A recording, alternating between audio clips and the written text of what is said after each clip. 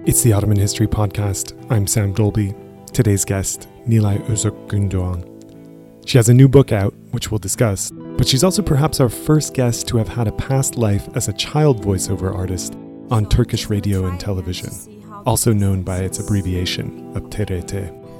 Yeah, that looks great. Okay, cool. Does this take you back to TRT at all? Well, very bulky, pre-modern technology. I am Nilay Özök Gündoğan. I am an associate professor of history at Florida State University, and I teach courses on Ottoman and Middle East history. It was in America. There was this little chick, Calimero. I actually voiced another animal. I don't remember what animal it was in that cartoon. So I am actually assimilated into the Kemalist culture through the TRT. No wonder. Nilay Özök Gündoğan's book is The Kurdish Nobility in the Ottoman Empire, Loyalty, Autonomy, and Privilege, and it's published with Edinburgh University Press.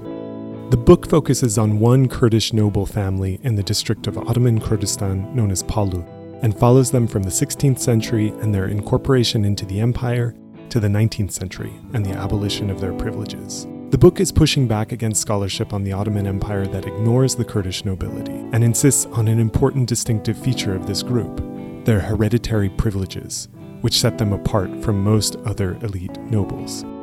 The book is also a response to nationalist approaches, which often focus on groups like the Babans or Bedirhans, their antagonistic relationship with the Ottoman state, and their subsequent leadership role in nationalist movements. Instead, this book situates Kurdistan and its noble families in a constellation of hereditary privileges accorded to groups in exchange for their loyalty in the 16th century when the empire was at war with the Safavids. In exchange for loyalty, a number of families secured autonomy as part of principalities free of Ottoman governance mechanisms like temporary land and tax collection rights granted to cavalrymen, known as the Timar, or land and revenue surveys, known as the Tahrir. What this meant was that this was a region into which Ottoman governors and military did not go, and in which these noble families collected their own taxes. The book explains how these arrangements changed over the course of several centuries in relation to property, labor, and mineral extraction. And finally, how these changes culminated in unprecedented violence at the end of empire. We pick up our conversation with Nilay as she discusses changes to this system in the late 17th and early 18th century in Palu. In Kurdish historical writing or historical writings about Kurdistan and the Kurdish elite families, there is a conventional periodization or chronology, if you will. And that is based on this degrees of autonomy, perceived degrees of autonomy that the Kurdish elite families had. What I mean by this is the conventional accounts argues that the region Kurdistan came under the Ottoman rule in the 16th century, and then defined as an autonomous area. And the autonomy persists for a while. We don't know how much in this conventional historiography. But in the 19th century, with Tanzimat, the Ottoman state, using really large military campaigns, want to destroy this autonomy, and the Kurdish elite families react and resist in various military and political ways. So that's the established notion. But my larger scholarship is actually based on understanding how Kurds actually existed in various different ways in Ottoman history, meaning not in military, not just fiscal, but political, allies or rebels in multiple ways that this conventional historiography fails to show us. I have been asking this question, okay, autonomy, yes, I to a great extent understand what is meant by autonomy, and I further elaborate on this in the book by using the notion of privilege, what privilege meant, how the Ottoman state conceptualized it, and how the Kurdish nobility accepted or, negotiated over the terms of this notion of privilege. But then, and I also knew the end of the story, because probably we will talk about this, how that entire notion changed in the 19th century. But to an historian, of course, what would bug you as well, or me. The question is, what happens in between? Like from the 16th century to the 19th century, what happens to Kurdistan? And the 18th century is the least studied aspect of Kurdish history. I mean, a general problem in Ottoman historiography, I would say. So I wanted to understand, how did this terms of the notion of the scope of privilege changed from the 16th century to 17th and 18th centuries before they were abolished by the state altogether. Focusing one specific elite group, I realized that the establishment of the Madeni Hümayun Emaneti, or the Imperial Mine Administration, was a very significant moment in terms of the changing relationship between the Kurdish nobility and the Ottoman state. So a little bit of information on the Keban-Ergani mines. Keban-Ergani mines is actually the most significant mining area of the empire in the 18th century. Keban provided mostly for the Ottoman mint silver, and Ergani provided mostly copper and iron to the Ottoman military industry. So in a period of long wars at both fronts, in the east and in the west, these mines became really important for the Ottoman fiscal and military system. And this is also impacted by New World silver? Is that part of the story too? Yes, because in the 18th century, the New World silver is actually winding down. There is like a scarcity of silver in the Ottoman world, especially in a period of commercialization. So what we see in the 18th century from around the 1720s onwards is the Ottoman state establishing provincial mints. And these provincial mints is mostly to provide for the much needed coin. And, considering the technological problems of the time period, they needed to have these mints in the provinces. We know that around the 16th century, there was a mint in Diyarbakir. But we don't know at what point or under what circumstances it disappeared. But all this is to say that in the 18th century, the Ottoman state, mineral extraction becomes really important, like you said, as a result of the combination of the global, imperial and regional factors. And it is within this context that Keban-Ergani mines became really important for the Ottoman state. We can even consider it as a larger integrated system with the mines in Gümüşhane in the north. But in my study, I focused specifically on the Keban-Ergani mines. And in the late 18th century, the Ottoman state decides to establish this large bureaucratic entity in the region called the Madeni Hümayun Emaneti. And it's actually an outcome of decades of trial and error in terms of how to administer this really very important mineral area for the Ottoman military and fiscal needs. And the Madeni Hümayun Emaneti is not unique, but definitely a specific way of administering the region, in the sense that the emins, or the trustees, or the superintendents, we can use both terms, were given a certain amount of capital by the Ottoman state. In addition to that, they were given a notion or concept of serbestiyet, which means autonomy. What we mean by this is they were really protected from the intervention of the other provincial actors, provincial governors. So they had really maximum authority to rule the mining area. So it is, in its essence, originally, it is an administrative position to administer the mines. But the reality is much more complicated than that, because the mine superintendents lived in the mining area. They are a part of the larger fiscal system in the region. Specifically, I'm referring to the Malikane system. So they are big shareholders. Superintendents are big shareholders. Depending on the specific emin or specific superintendent, they are also willing to use a big amount of degree of military power to suppress groups that they potentially considered as resistant. And this happened with particular specific superintendents. They actually used military force to suppress the tribes or to actually make the Kurdish nobles comply. So all this is to say that Keban-Arghani mine, the significance of the Keban-Arghani mines and the emergence of the specific mine administration is really the most important parameter that changes the relationship between the Kurdish elite families and the Ottoman Imperial Center. And in order to understand that, I think we have to look a little bit more closely into how mining worked in a pre-capitalist system, right?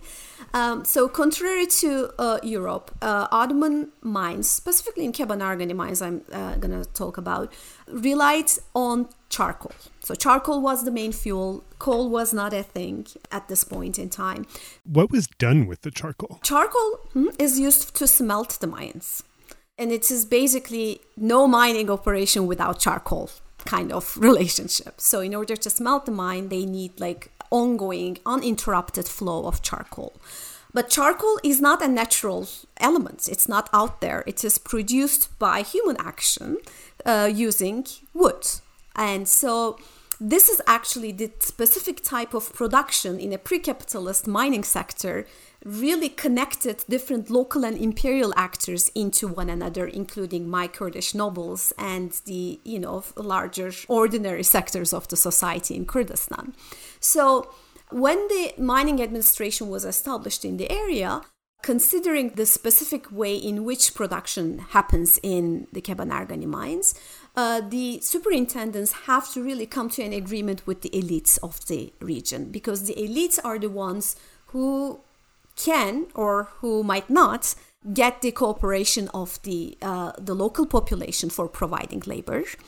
And they are the ones who will actually provide the security of those who provide the labor.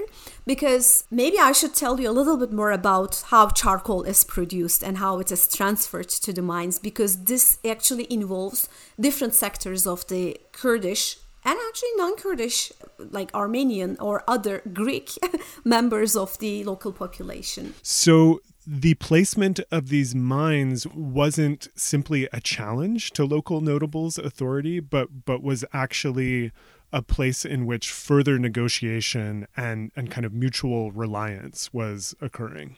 The answer is yes and no. Of course, it opened up an area for negotiation between the mine superintendents, and the Kurdish nobility, because the Kurdish nobles had to be on board. They needed their collaboration. But at the same time, the relationship was tense because the superintendents continuously tried to challenge the privileges, fiscal and military privileges of the Kurdish nobility. So the establishment of this specific administrative body in the region created more interaction between the superintendents and the Kurdish nobility. So the first thing is this is more interaction, because up to that point, remember the notion of privilege, the Kurdish nobility really didn't have to deal with Ottoman administrators to a large extent. Unless they participated in the military marches, they really didn't have that much face-to-face relationship with Ottoman administrators. But this is the first time at which the Kurdish nobility have ongoing relationship and face-to-face encounter with an Ottoman administrator. So the relationship it can go both ways. At the end, it ended up as a negative relationship for the Kurdish nobility because the superintendent position became bigger and larger and more powerful, and it actually ended up challenging the long-lived privileges of the Kurdish nobility. Maybe you could talk about the ecology of extraction too, and how all of these conflicts, tensions, negotiations play out in relation to that. Really, the economy of charcoal production is at the core of this, because my scholarship is really based on understanding the political economy of the changing relationship between Kurdish elites and the Ottoman state. And at this point in time, the economy of charcoal or mineral extraction at large is the key to this relationship. So, like I said, charcoal has to be produced by human agents by cutting the woods and burning it and transferring it to the mine area. And so roughly speaking, the distance between the specific region that I focus on, Palu, and the mine area is about 70 miles distance. And so the Kurdish nobility they are supposed to actually force their constituency to provide charcoal. So what that means is that loggers, they will go to the nearby forests, they will cut the trees, they will burn them, and then they will send charcoal down the Euphrates River and its branches to the mine area. But forests, which is the material that you need for charcoal, it's not infinite, right? As they cut the trees, the area that they need to travel in order to get the woods actually extends, and it goes further away from the areas where the loggers are coming from. And then it creates a necessity for providing more security, because the Kurdish nobility, they are the ones who have the military power, right, in the area. They are the ones who are responsible for providing security for the loggers and various other economic actors of the larger mining sector. But then as time goes and as the mines need more and more charcoal for smelting of the mines, the relationship becomes really more difficult, because the Kurdish nobility comes to a point that it's not a profitable enterprise anymore. The necessity of protecting the loggers and then buying their compliance, if you will, becomes a pricey enterprise for the Kurdish nobility. So coming to the early 19th century, they actually don't want to do this anymore. But contrary to our established notion, it's not because they are antagonistic to state power, categorically speaking. It is because of the political economy and the ecology of this specific type of work that they start to negotiate that. So to me, one of the most powerful aspects of the book is the way you disentangle all of these complicated methods of revenue extraction. And I wondered if you could give a sense of what different mechanisms there were for revenue extraction before the Tanzimat, and how that kind of mix of various methods shaped reform policies in the region in the 19th century and the relationship of the Ottoman state to local noble families. Sorry, that was a big question. That is the most difficult aspect of the book for me to figure out from the documents and then formulate in a narrative, because really it's the most complicated aspect of it. I mean, I really got that sense reading, and this is kind of related to what I said before, where I was just kind of in awe of knowing the amount of work that had to go into just spelling out one of these particular revenue arrangements. You know, how many documents and strange terms did you have to struggle with? I would like to talk a little bit, in order to answer this question, I need to give you a little bit of more information about the nature of the Kurdish elites' land ownership and what it entails. I think that will help me explain in a more clear way how surplus extraction actually worked in the region. So one of the biggest aspects of the notion of privilege that the Kurdish nobility had concerned surplus extraction. What I mean by this is they were entitled to the entire surplus without having to share it with any type of government agent. That gave them extraordinary control. The details of surplus extraction for the period between the 1600s until the 18th century is a little fuzzy, because that's the time period in which the record keeping about the Kurdish elite families is really less systematic, if you will. And the conflict resolution about the rural terms of rural exploitation also remains mostly outside of the Ottoman state's sight. But coming to the 18th century, somehow it becomes more clear. So we get a better sense of the terms of agrarian production in and around the region that I'm looking at.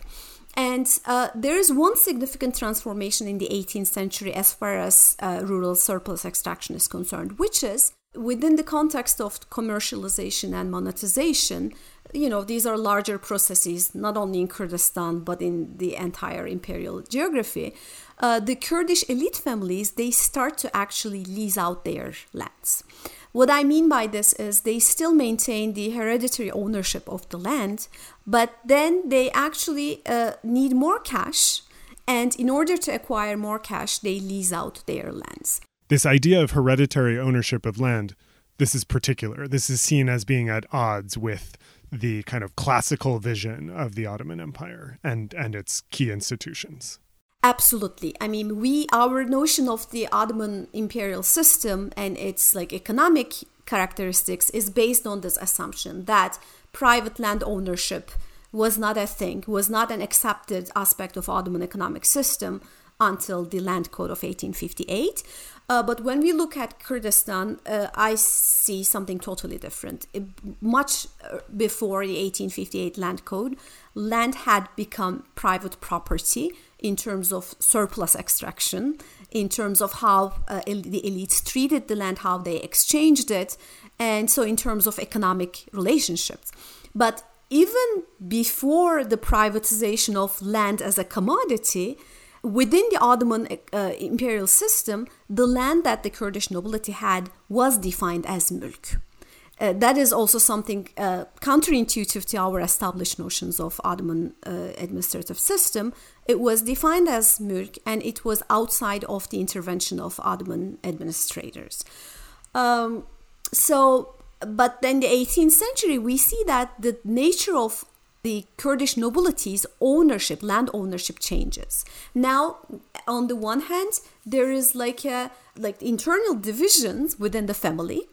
And so we have like increasing numbers of members of the family having control over land. And this is also actually parallel to the larger processes in Europe too. We see in the 17th and 18th centuries increasing numbers of families with noble claims over land.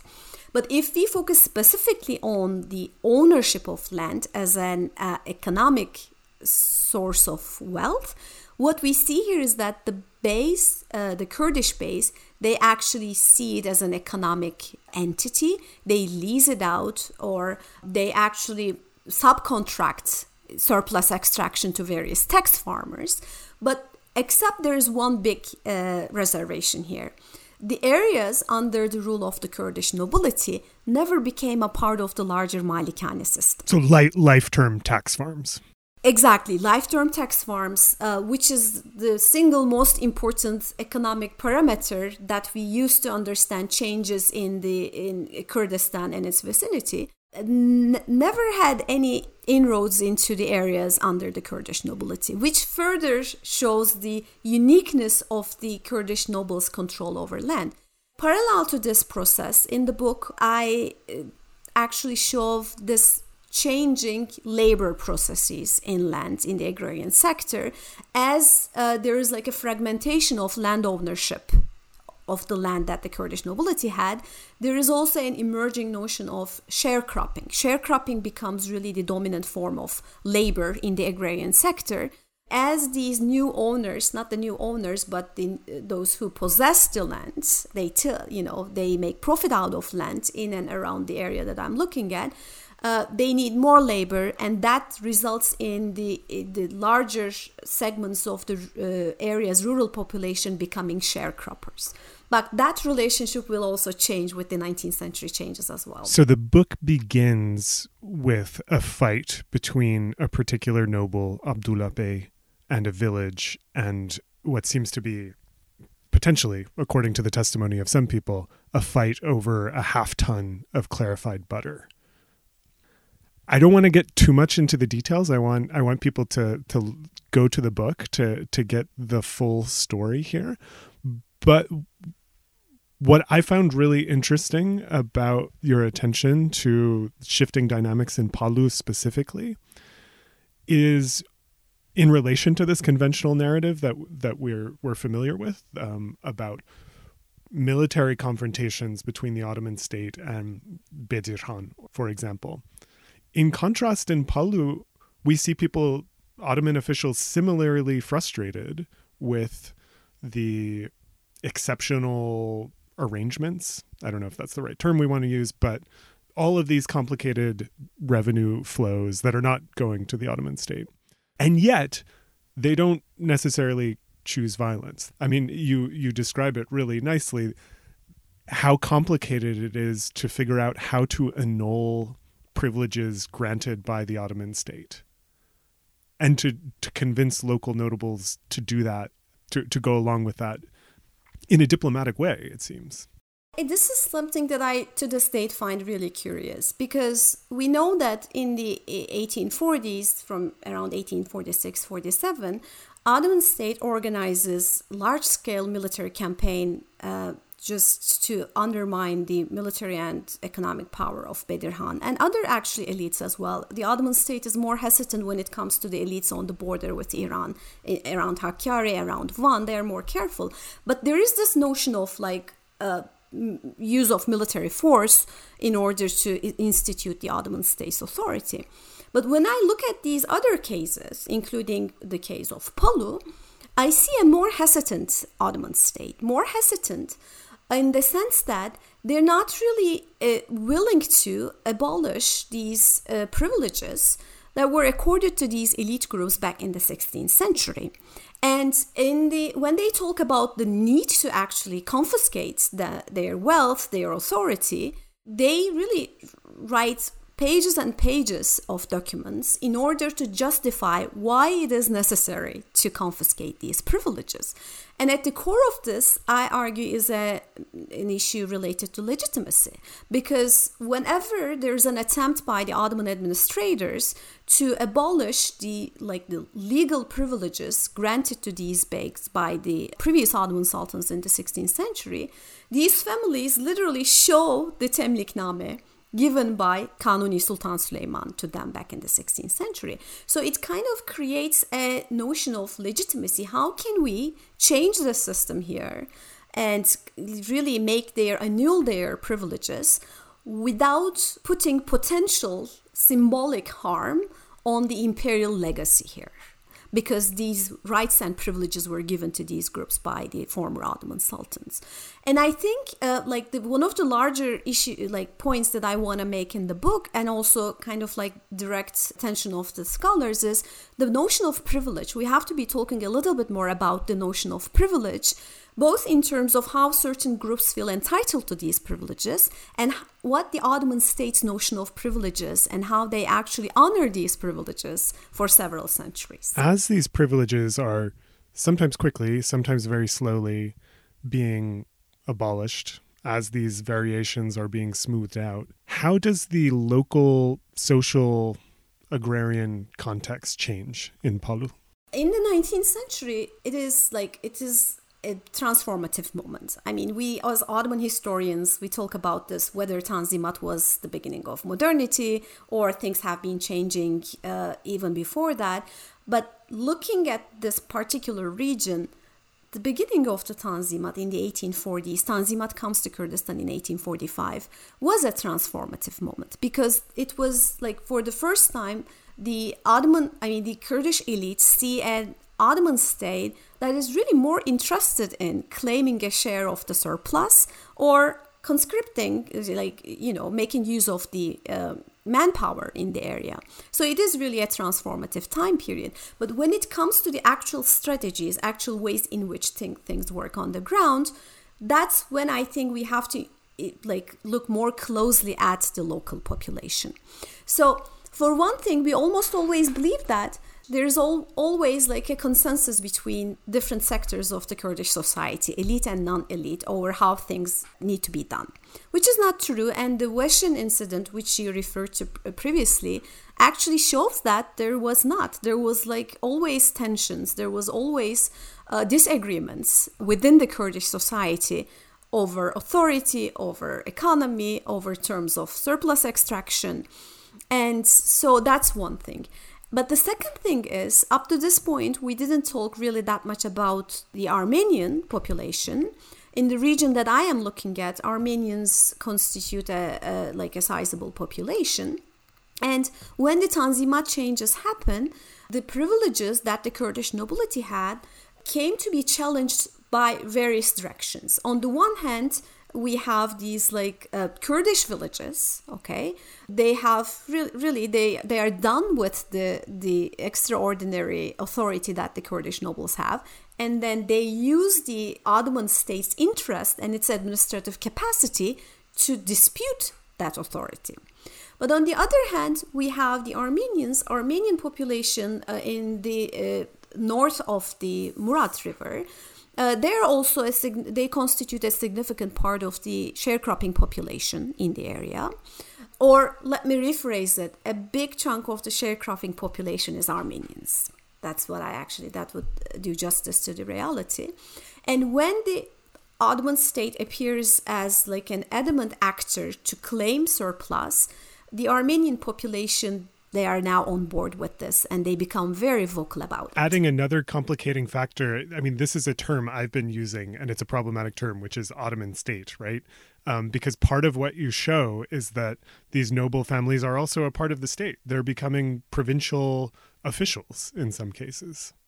Absolutely. I mean, especially in this specific case, I can pinpoint the moment of the Kurdish nobles being redefined and actually redefining themselves as the fiscal agents of the Ottoman state. Around the 1830s, even before the Tanzimat was actually a formal mechanism in the area, the Kurdish nobles were given the task of tax collectors. And then even there's like a lot of different vocabulary used to describe these guys. At some point they are described as voivoda, at some point they are described as subashi.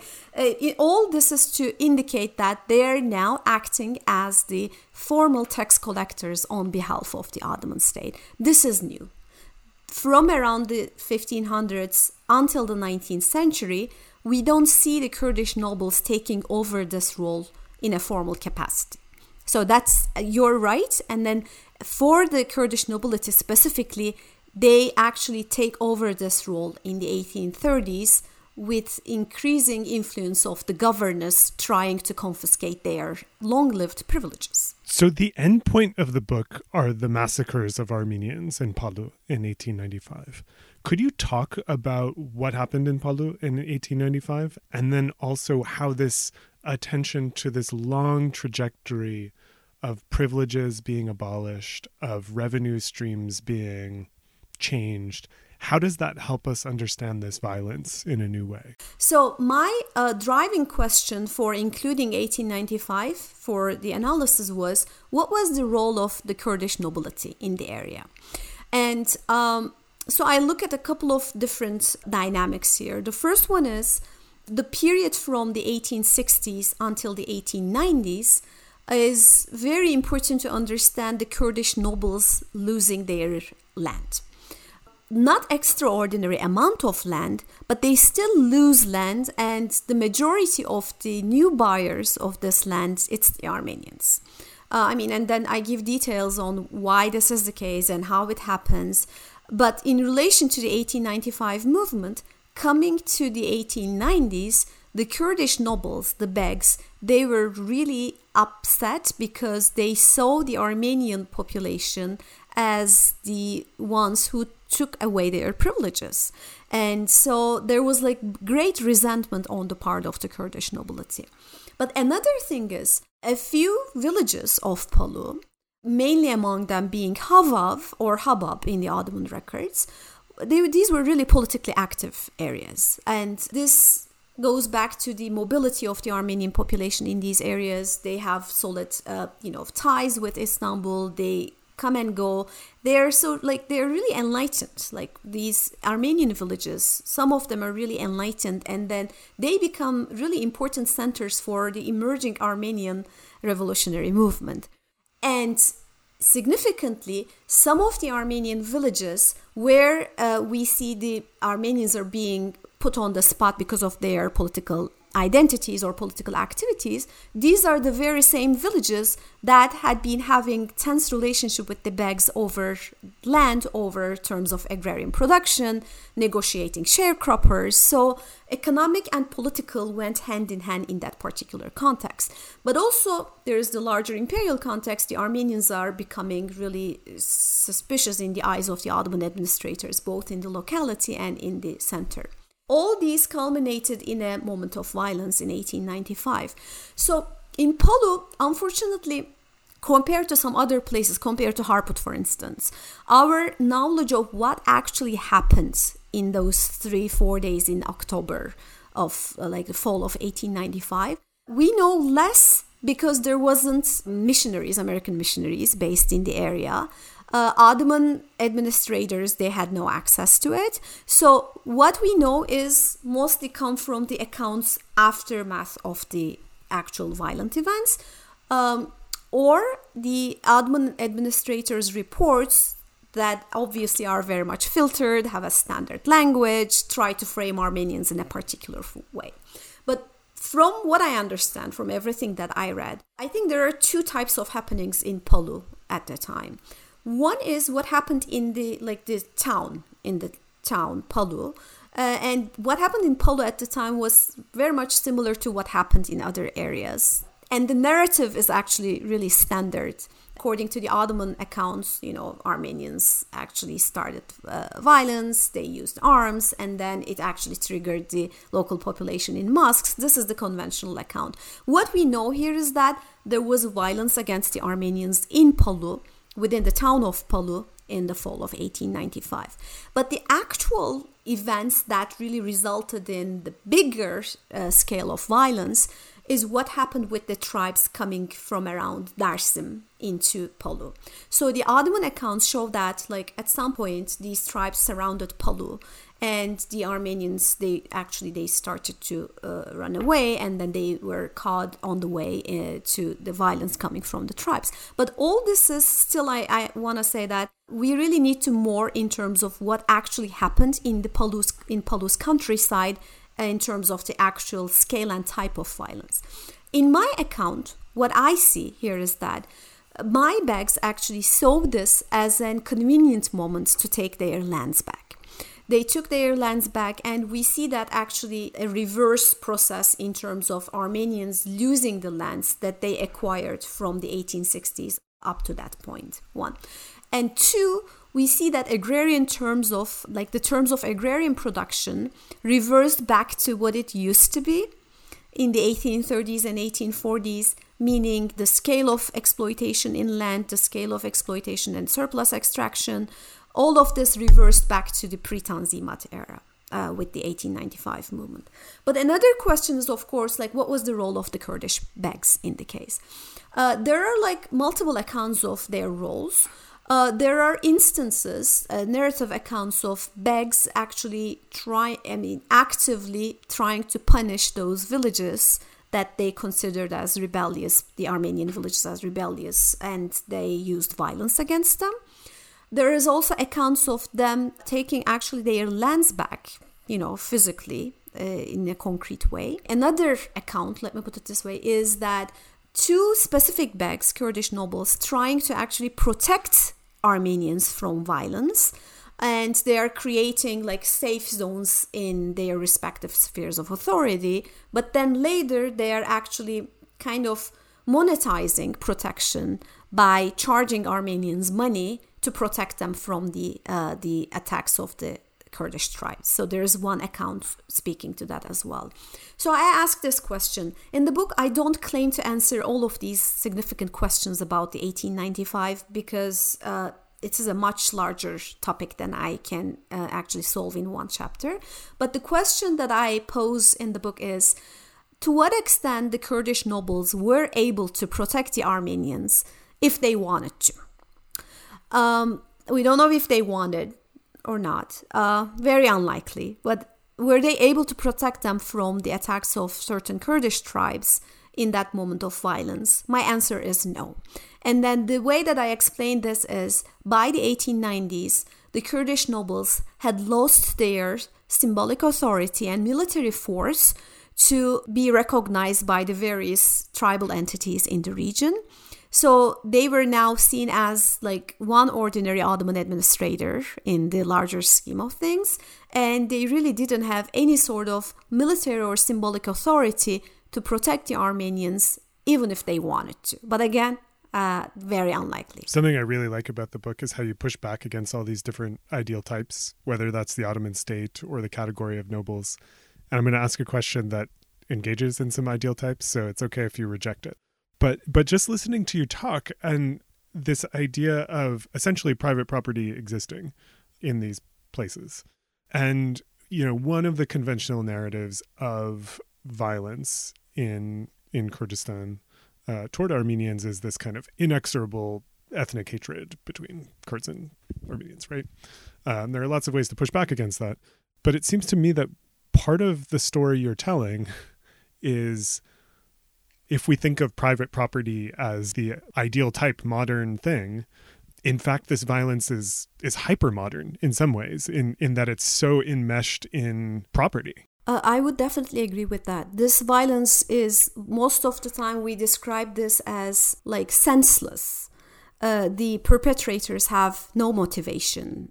It only stems from ancient ethnic or religious hatred, which is absolutely not true. I mean, I don't think it is true for any region to explain the 1895, not for Palu either, because that's in the book. Actually, that's why property, the creation of private property, the privatization of property, is one of the key ideas or processes. But again, not as an ideal type. The land doesn't become private property in a linear and absolute way. And then it creates a lot of tensions with parties having different stakes over that. And what happens in Palu in 1895 is actually a revanchist moment of an elite group. They actually want to reclaim the land that they lost in the past 3-4 decades. But the land that they're claiming, and then the grammar and the vocabulary that they use to describe their attachment to that land, is very different from what they would have used in the last century or so. So now this elite family they want their land back. They're not happy with the Armenians buying this land. There's like a monetized, commercialized relationship here. And they want to claim the land referring to their privileges, ancient privileges. But they see the land as private property, and they use and exploit it as a private property, because even within the family, they don't see it as the land of the family anymore.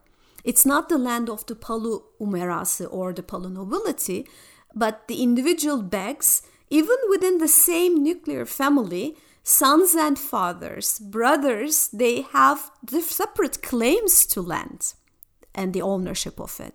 So what is at stake is actually, the anxieties of land becoming private property and redefinition of the Kurdish nobility's attachment to that land using this new vocabulary. It seems to me one of the challenges of writing this history has been defying nationalist narratives, while at the same time ongoing statelessness and violence toward Kurds in various states makes nationalism seem appealing and important, perhaps. So how do you grapple with that dynamic?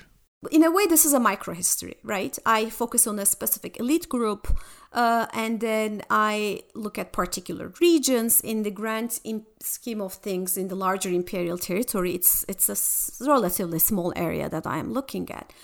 But considering the existing historical accounts of Kurds and Kurdistan, this methodology of microhistory has a lot of meanings, or it is significant, because in the nationalist accounts, nationalist historical accounts, by the way, what I mean by this is not like a good or bad type of history. It is like an epistemological position that historians had to deploy within particular circumstances.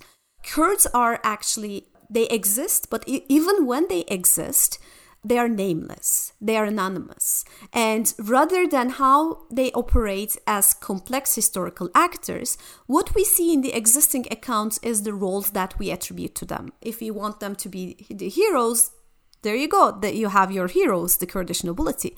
If you want them to be like the military commanders, for sure, they played that role. Or depending on your political position, you might see them as the early examples of Kurdish separatism, which is the Turkish nationalist position. You can definitely drive that history out of that material.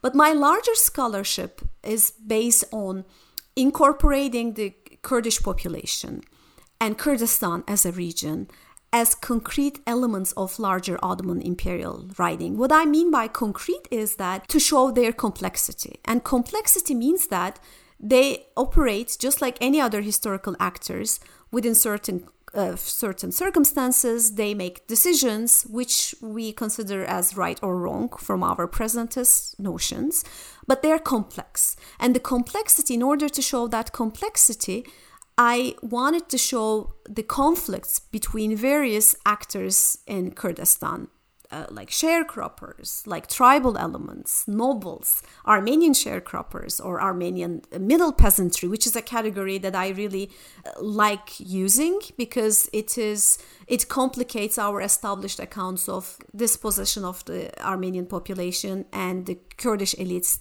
dispossessing them, essentially. So there are all these like gray areas which never find room in our understanding of the history of Kurdistan. So in my scholarship, both from the Kurdish studies point of view and from as an Ottoman historian, I try to show that complexity of the region's history. And I think that is the best way to go beyond the caricaturized nation-state centered accounts of the history of this region and this population. I wanted to ask about the recent past and the present too. Of course, while working on this book, you were at Artuklu University in Mardin, came to the United States, ended up in Florida. Can you talk about what happened and what it was like to think about all these issues of complexity while feeling the gravity very materially of political circumstances in the present? Of course, yes. And this is the first time that I will be talking about this here for Ottoman History Podcast. So in 2014, my family, at the time I had a 2-month-old daughter, we decided to go back to Kurdistan and teach in Artuklu University as my spouse and myself as 2 professors. And the year was 2014, like I said, and things in Turkey at the time we didn't know that was about to change in a very negative direction, towards a negative direction. But I always had this, image or ideal of being able to teach to Kurdish students because I went to Boğaziçi in Istanbul. I went to universities in the United States for my PhD. So living and teaching in Kurdistan was really like a dream that I wanted to accomplish. And so in 2014, we went back and we established our life in Artuklu University. And Artuklu University, maybe I should give you some background on this provincial university. It has like a very controversial history to it because from around 2010 until 2009 through 2012, the Turkish state established several provincial universities in Kurdistan. And from a critical point of view, and rightfully so, these can be interpreted as the state's attempt to appropriate the cultural and academic production in these major Kurdish cities. Artuklu became a different example. That's why actually, I feel like this exemplifies my approach to history as well. On the one hand, the states, the power elites, they have their own visions, but the reality actually might be very different from what they imagined. And Artuklu was one example. When we went there was like a sizable international community of professors teaching at Artuklu. So it was like quite diverse, quite quote-unquote liberal in the sense that you had an opportunity to express yourself in a relatively free environment compared to other provincial universities in Turkey. And we had a community, we had like-minded people, and I was in the history department. But then the reality is different. The reality, what I saw in Artuklu was that the Turkish state, I tend to say Ottoman state, but the Turkish state was trying to really experiment. It was a test run, trying to take back what they thought was like going out of line. And Artuklu was one example of that. And then they first started with actually firing all the international faculty with no reason, with no legal justification.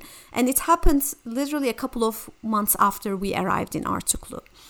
And so we had to quickly organize, and we tried to, with them protect the rights of the international faculty there. But that was the beginning of a process that finally resulted in a change in the administration in a very negative direction, in the sense that they not only wanted to control the areas that you teach, but also, marginalize faculty like myself who wanted to create a democratic environment where our students would actually receive the best education. But being able to teach to majority Kurdish students coming from the region, I think it was all worth it, I would say, because it was for the first time, for a short time period, that I was able to do that. The way I teach my courses to an American audience addresses different things, like Orientalism, what they know, what they have to unlearn. But the reality for students in Kurdistan, that's different. How the Euro-American world sees the East does not really mean much. So it really occurred to me that, yes, this has to speak to them in ways that is more real, that will make sense to them. And that's how I actually stopped talking about Orientalism as we know it, as we teach in our classrooms. And I actually switched back to Orientalism and racialized discourses of the Turkish state towards Kurdistan from the late Ottoman, early Republican period. January of 2015, the actual war started in Kurdistan. So it was like the ditches or the Hendek War, the trenches. And then that was like when being in the classroom became real, teaching to a body of students coming from all around Kurdistan, because there were days that some of my students couldn't come to class because they were actually in these cities and there was no way for them to pass the police barricade. And I don't want to go into the details of what happened in the aftermath of that, but it became a very insecure environment for me and my family. Shortly after that, the peace petition case emerged, but our exit was kind of related to a peace petition, but it would have happened even before or even without the peace petition. The Academics for Peace petition happened. So we decided to leave, and I received a Scholar Rescue Fund scholarship, which is for scholars who are at risk in their home countries. And I went back to the United States, went back to the job market, and as all of these things were happening, I was actually writing this book.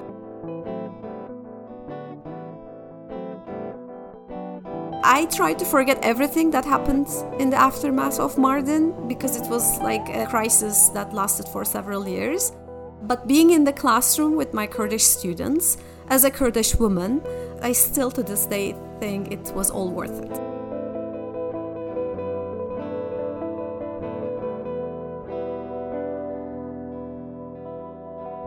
Nilay, thank you so much. Thank you very much, Sam. It was a pleasure talking to you. Thank you so much for letting me talk about the book for the first time. That's Nilay Özök-Gündoğan. Her book, The Kurdish Nobility in the Ottoman Empire, is out now with Edinburgh University Press. Of course, as always, you can find more information on our website, ottomanhistorypodcast.com, including a bibliography. Thanks for listening to this episode. Until next time, take care.